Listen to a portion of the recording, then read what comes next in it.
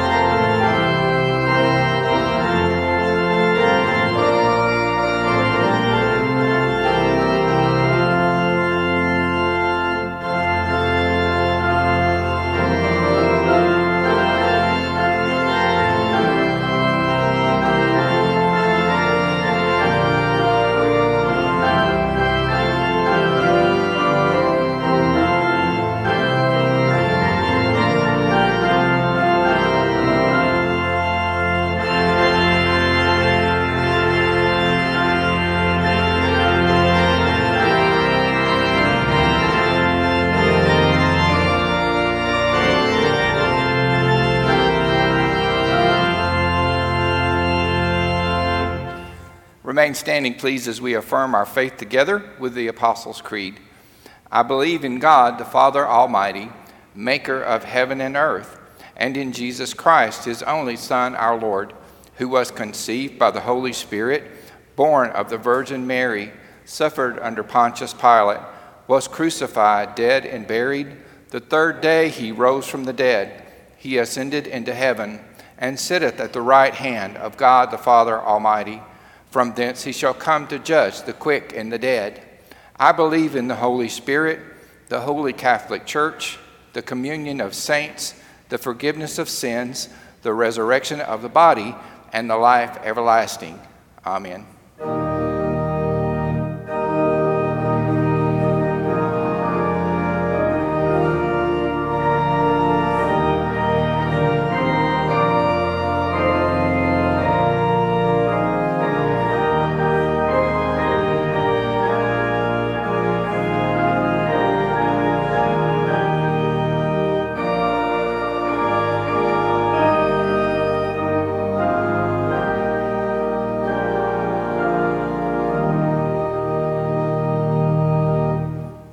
Thank you. You may be seated. Our children will be going to children's church now. Miss Catherine's going to take them, and they always have a great time with Miss Catherine in children's church.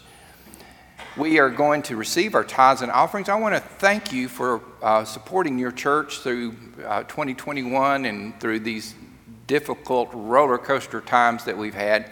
I want to encourage you to download our church app. There's so many things that you can do on there, so many things that you can see and read on our church app and view on our church app. So that, or go to our church website and you can give online that way. Let's pray. God, every good and perfect thing that we have comes from you. So with grateful and humble hearts, we return these tithes and offerings to you, and we give our lives, Lord, to be your hands and feet in ministry and mission to the world. In Jesus' name we pray. Amen.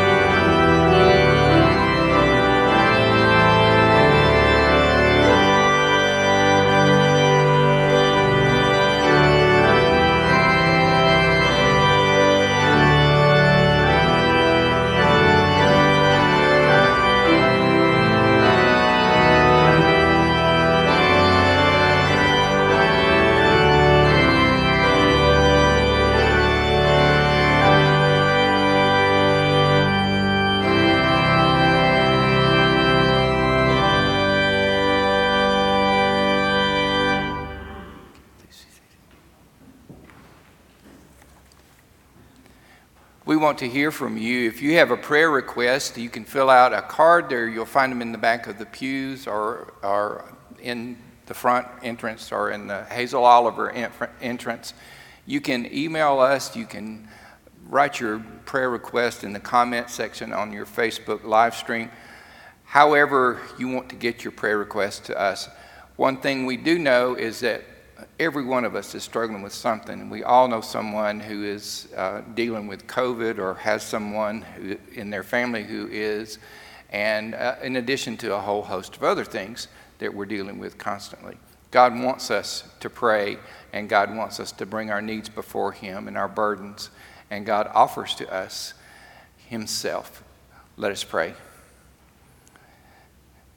God, how much of a privilege it is to be able to bow before you and know that we have an audience with you. You invite us to come before your throne of grace to find grace and help in time of need, and we're so thankful that we can do that.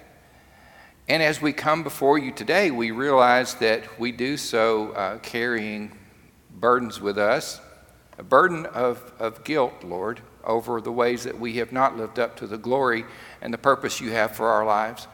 We have failed our own set of values, and we certainly have not lived up to the values of following Jesus Christ. So we ask for your forgiveness, and we ask that you would heal our broken places, Lord, and help us, Lord, to have the strength to get back up, to dust ourselves off, and to follow you again. Gracious God, we pray for peace and reconciliation, especially as we consider this eve of the day that we celebrate as a nation, the birthday of Dr. Martin Luther King Jr. We've come a long way, Lord, in terms of reconciliation and equality, but we've got a long way to go, as we all know, if we tell the truth in our hearts. Until that day when we judge a person by the content of his or her character rather than the color of their skin, we still got a long way to go. And so we pray that you would shed your grace upon this nation and upon us in this community and upon us as individuals, and help us to be honest and to go forward from there. God, we pray for our nation. We pray for Christians around the world, some of whom are having to meet in secret today because the laws of their countries forbid them to worship publicly. May your Holy Spirit connect all of us and be with us, even as you teach us to pray the prayer you taught your disciples when you said, "Our Father, who art in heaven, hallowed be thy name.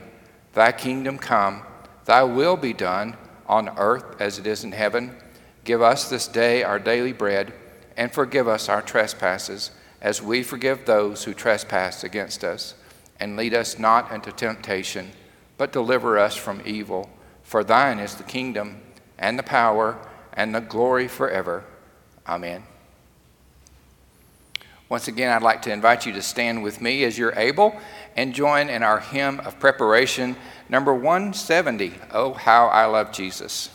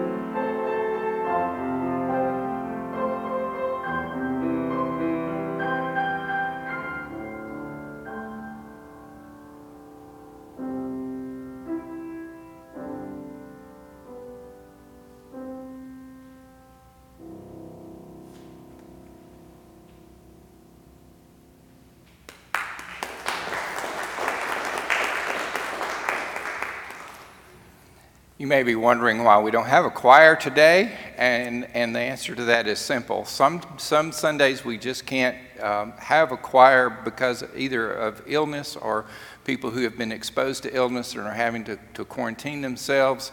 But you know what? This gives us an opportunity to focus on this beautiful grand piano that was donated by the Trotter family a couple of years ago, and our beautiful, unique pipe organ that we have that you just don't find that many around.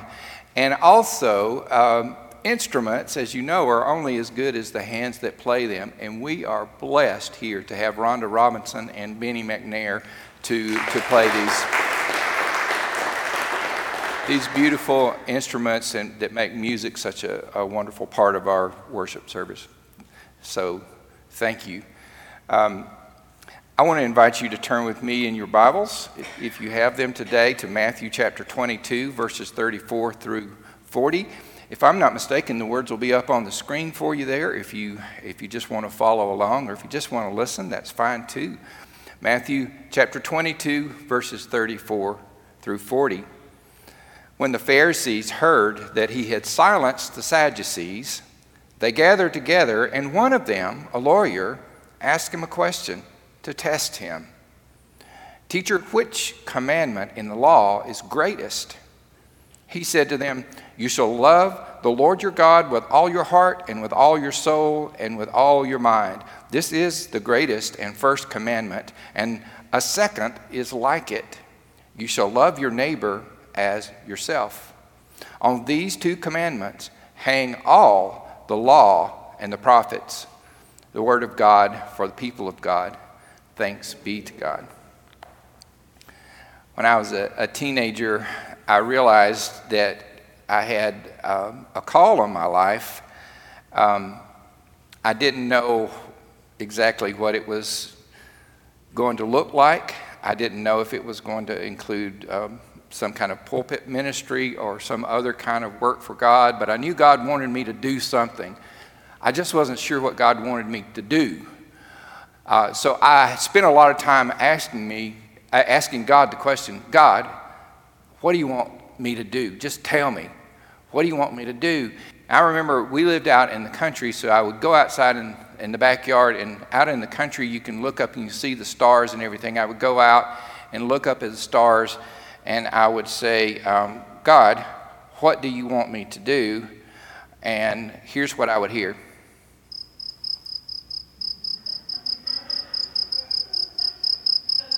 You know what I mean? After a while, I kind of got a little bit put out with God, a little bit angry, and I thought, "God, you're just not telling me." See, God didn't speak to me in an audible voice, I guess kind of like what I wanted, or write it across the sky. But God spoke to me eventually in my heart, in a quiet whisper in my heart, the way God always speaks to me, and said something like, "I've already told you so much. Why don't you just start with what you do know?" So, have you ever asked that question yourself? "God, just tell me what to do. I wish you'd just tell me what to do." I mean, when you have a big decision, sometimes you're at a crossroads and you're just praying, "God, do you want me to take this job or this promotion or change jobs?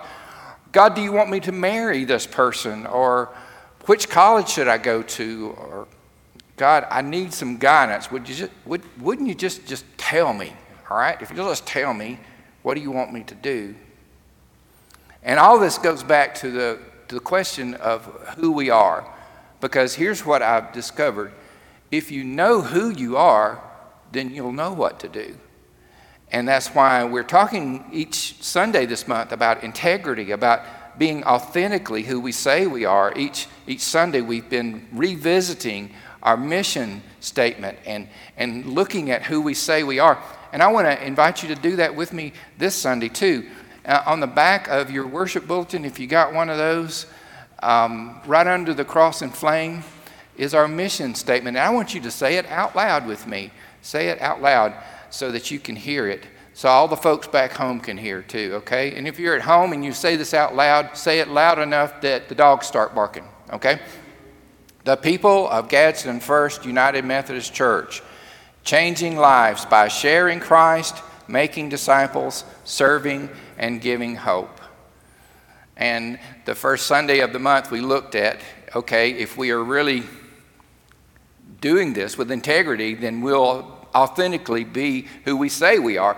Remember, I talked to you about the box of Krispy Kreme donuts that I thought I was getting, and I opened it up, and instead it had carrot sticks and broccoli and that kind of thing under it. So when people open up the box that is us,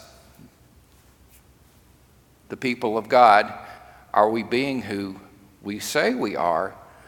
Last week we talked about who we want to become. Who we want to become, because vision and mission are aspirational as much as they are factual. We want to become. We're still in the process of becoming. And what we want to become is followers of Jesus, and that's a high calling. But not only followers of Jesus, but followers of Jesus who bring along other followers of Jesus, followers who are fishers of people. And this Sunday, we're looking at a very practical question about what God wants us to do. God, what do you want us to do? What do you want this church to do? Now, that could be a loaded question, because sometimes when people say, God, what do you want me to do? They get an answer they weren't prepared for. Sometimes the answer seems, I don't know, maybe slightly more complicated than we thought. When Moses went up on the mountain to talk with God, and the people were saying, God, what do you want us to do? God, what do you want us to do? God put on tablets of stone 10 commandments.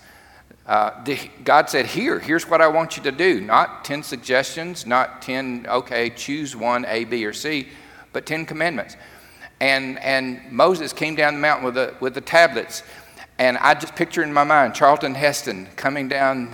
If I get to heaven and Moses doesn't look like Charlton Heston, I'm going to be so disappointed. But Moses coming down with the tablets, the 10 Commandments. And in our adult confirmation class, we used our fingers to do the 10 Commandments. I want you to do that with me today. You ready? At home, wiggle your fingers. Okay.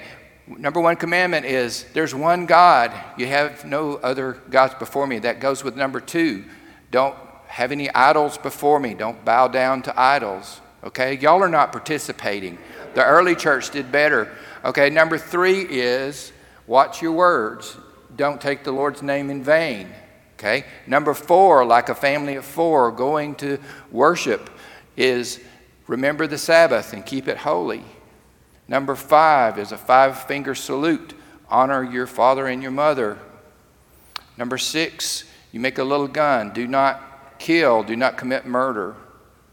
Number 7 is do not commit adultery. And I say it like this. Married people, keep your promises, right? Keep your promises. Number 8, you have your left hand steal 3 fingers, and it reminds you, do not steal, okay? Do not steal. Number 9, you have your thumb wiggling like a wagging tongue. Do not bear false witness, okay? Watch your tongue. Do not lie. And then number 10 is gimme, gimme, gimme, right? Do not covet. Do not covet. See, there you know, 10 commandments. And no longer had Moses come down from the mountain till they were already breaking the first 2. So that's about how we do with the commandments of God. We want God. Tell us what to do. And God said, I already did. I already told you. But you know, being human like we are, we can't leave things simple. We have to make them more complicated. And the Jewish experts in the law had what they called the Mishnah, which was the oral explanation of the Jewish law. And they started out with the best of intentions because they wanted to keep God's law. They just felt like some of God's law needed a little more splaining. And so I can picture somebody in the back raising their hand and saying, after someone said, remember the Sabbath and keep it holy, don't do any work on the Sabbath, someone said, okay, what constitutes work? Okay, fair enough question. What is considered work? Is it just going to my job, or is it working around the house? And so the experts of the Jewish law, they sliced it and they diced it and they strained it in endless detail. And just keeping the Sabbath became super complicated. I'll give you some examples, and I'm not making this up. This is real examples. So people could not travel more than 3,000 feet from their homes on Sabbath because any more than that would be considered work. So I just pictured one of those little boundaries or maybe a line in the sand that was at 3,000 feet and 1 inch. And you got up to that line and you're just like, oh, well, can't go past that line or I'll be working. And then maybe you did like your brother and your sister did, and when you were riding in the back seat on a trip, it's like, I'm not touching you. I'm not touching you. You know, we get up to the line, I'm not working. I'm just at 3,000 feet or 2,999.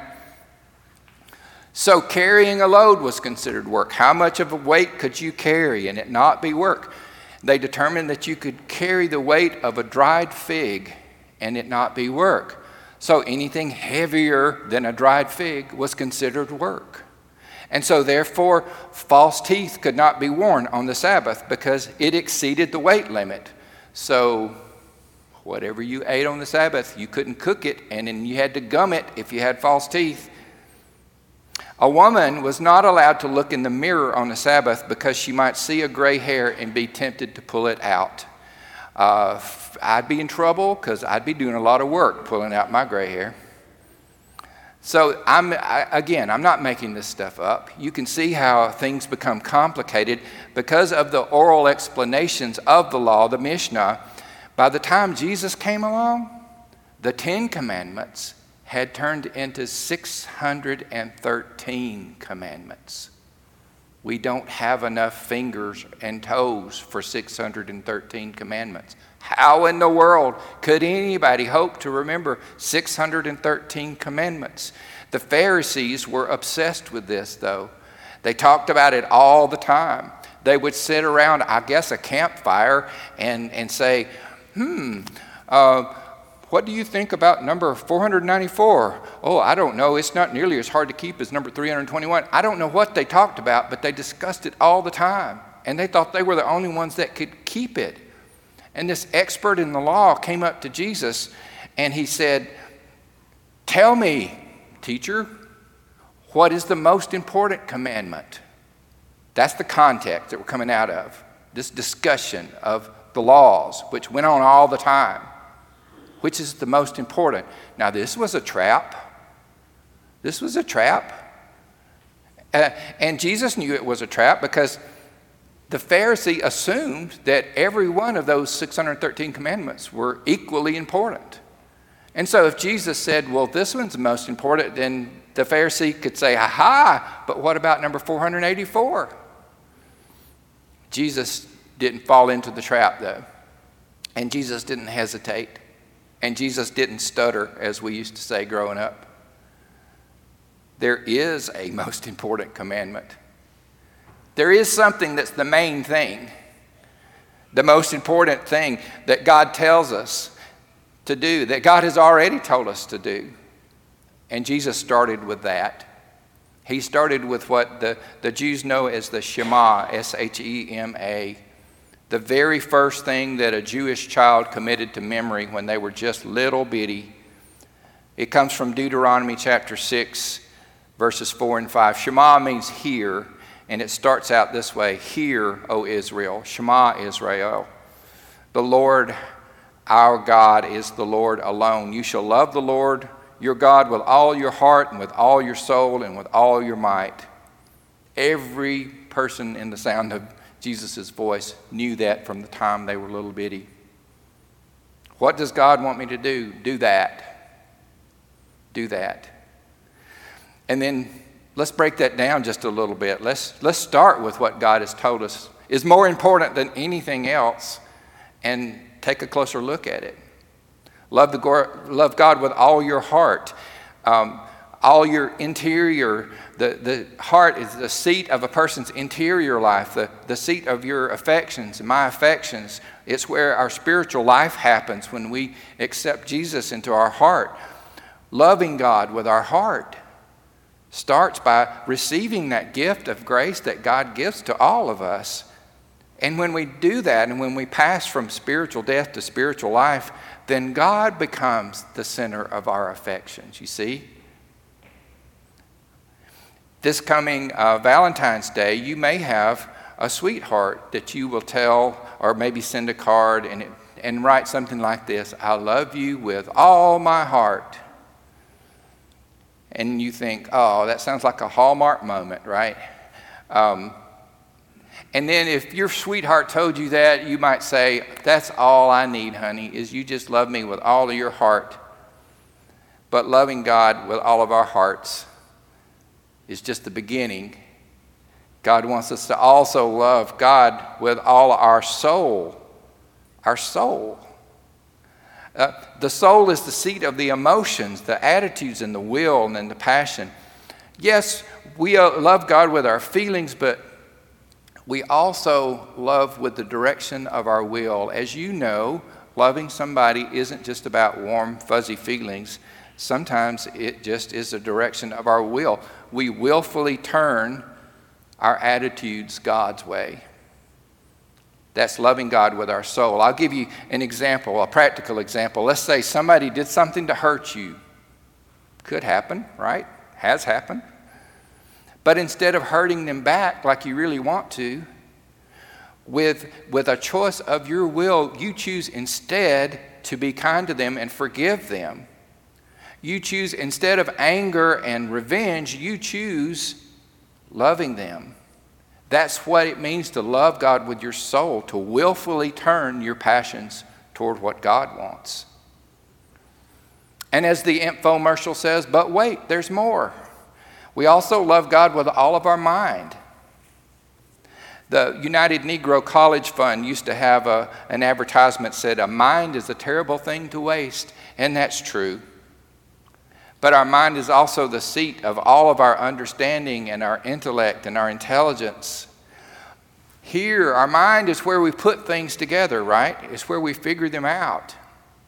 And loving God with our minds would include addressing our mind's hunger by reading and studying scriptures, by reading and studying good books together.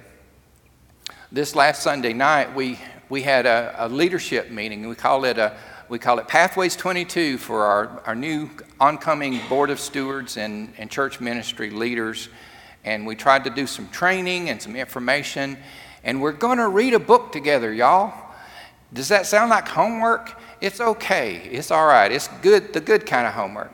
We're reading Rich Stern's book called Lead as If It Matters to God.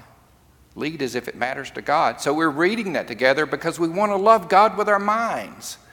We want to love God with our minds. Because it's important, right? Isn't it? What you put up here in your mind, we know that. And then we love God with all of our strength. Luke's gospel and Mark's gospel both include strength to the list of loving God. Heart, soul, mind, and strength. I like having strength in there because I think it fits and it completes the list. As a matter of fact, loving God with our strength kind of ties everything together, because loving God with our strength is the outward expression that comes from loving God with our heart and our soul and our mind. We take that love that we have in our heart and our soul and our mind, and we put it into action. We put it into the way we behave, the way we speak. That leads me to the second commandment, which is likened to the first, which is equally as important. It goes along with the first. You can't have one without the other, like peanut butter and jelly. God wants us, secondly, to love our neighbors as ourselves. Our neighbors. Who is our neighbor? We'll be talking about that this coming week in our adult confirmation class, our confirmation class for grown-ups. Knowing and loving our neighbor. Is our neighbor the person who lives next door to us? Well, could be, yeah. But neighbor is a word that literally is talking about whomever is near to you that needs to be loved. When that came up the first time, Jesus told the parable about the Good Samaritan, right? When the expert in the law wanted to kind of define it and said, okay, who is my neighbor? Yes, I know, love the Lord with all my heart, soul, mind, and strength, and love my neighbor, but who's my neighbor? And Jesus told the Good Samaritan story. The Good Samaritan loved his neighbor. And it wasn't somebody he lived next door to. It wasn't somebody that he was the same, even religiously or ethnically. This person was different than him. And this person was in trouble. This person was beat up and left for dead in a ditch. But Jesus said that the Samaritan got down in the ditch, helped the man, poured oil on his wounds, put him on his own donkey, and took him to the inn and paid for his stay there. You see, he took the time. Loving with all of our strength and loving our neighbor as ourselves is costly. It costs time and energy and resources to do that. But there's no other way. Because Jesus said, this is the main thing. In other words, if you don't do these two, and you did all the other 613, you would still be missing it. You'd just be missing the point. I think we've all had times when we just wish that we had just a direct word from God. But you know, we do have a direct word from God. Jesus Christ is the Word of God made flesh. He is our word from God. And following Him means trying to do what He says do. Making matter to us what mattered most to Him and what He said mattered most to God. What if we just started there? What if we just started there and did it? Then maybe all the other things would fall into place as well. Let us pray. Oh Lord, you have told us very clearly what is important, and that there is a main thing to be done. So help us to start with those two things. The great commandment, to love you with everything we have, to love our neighbor as ourselves. Lord, I think that if we got busy doing that, then maybe we wouldn't have time to mess up in other areas of our life and of our church. Help us, Lord, to be authentically who we have said we are and who we want to be. In Jesus' name we pray. Amen. Our closing hymn now is number 172, My Jesus, I Love Thee. And I want to invite you as we stand together to sing, to not just sing this song, let it be a prayer from your heart to the Lord's heart. And I also want to remind you that as we sing our closing hymn, if you want to come to the altar to pray, the altar is open for you. Prayer, whatever your needs. If you want to pray by yourself, you can do that. If you want me to pray with you, I can do that as well. So let's stand together. Number 172.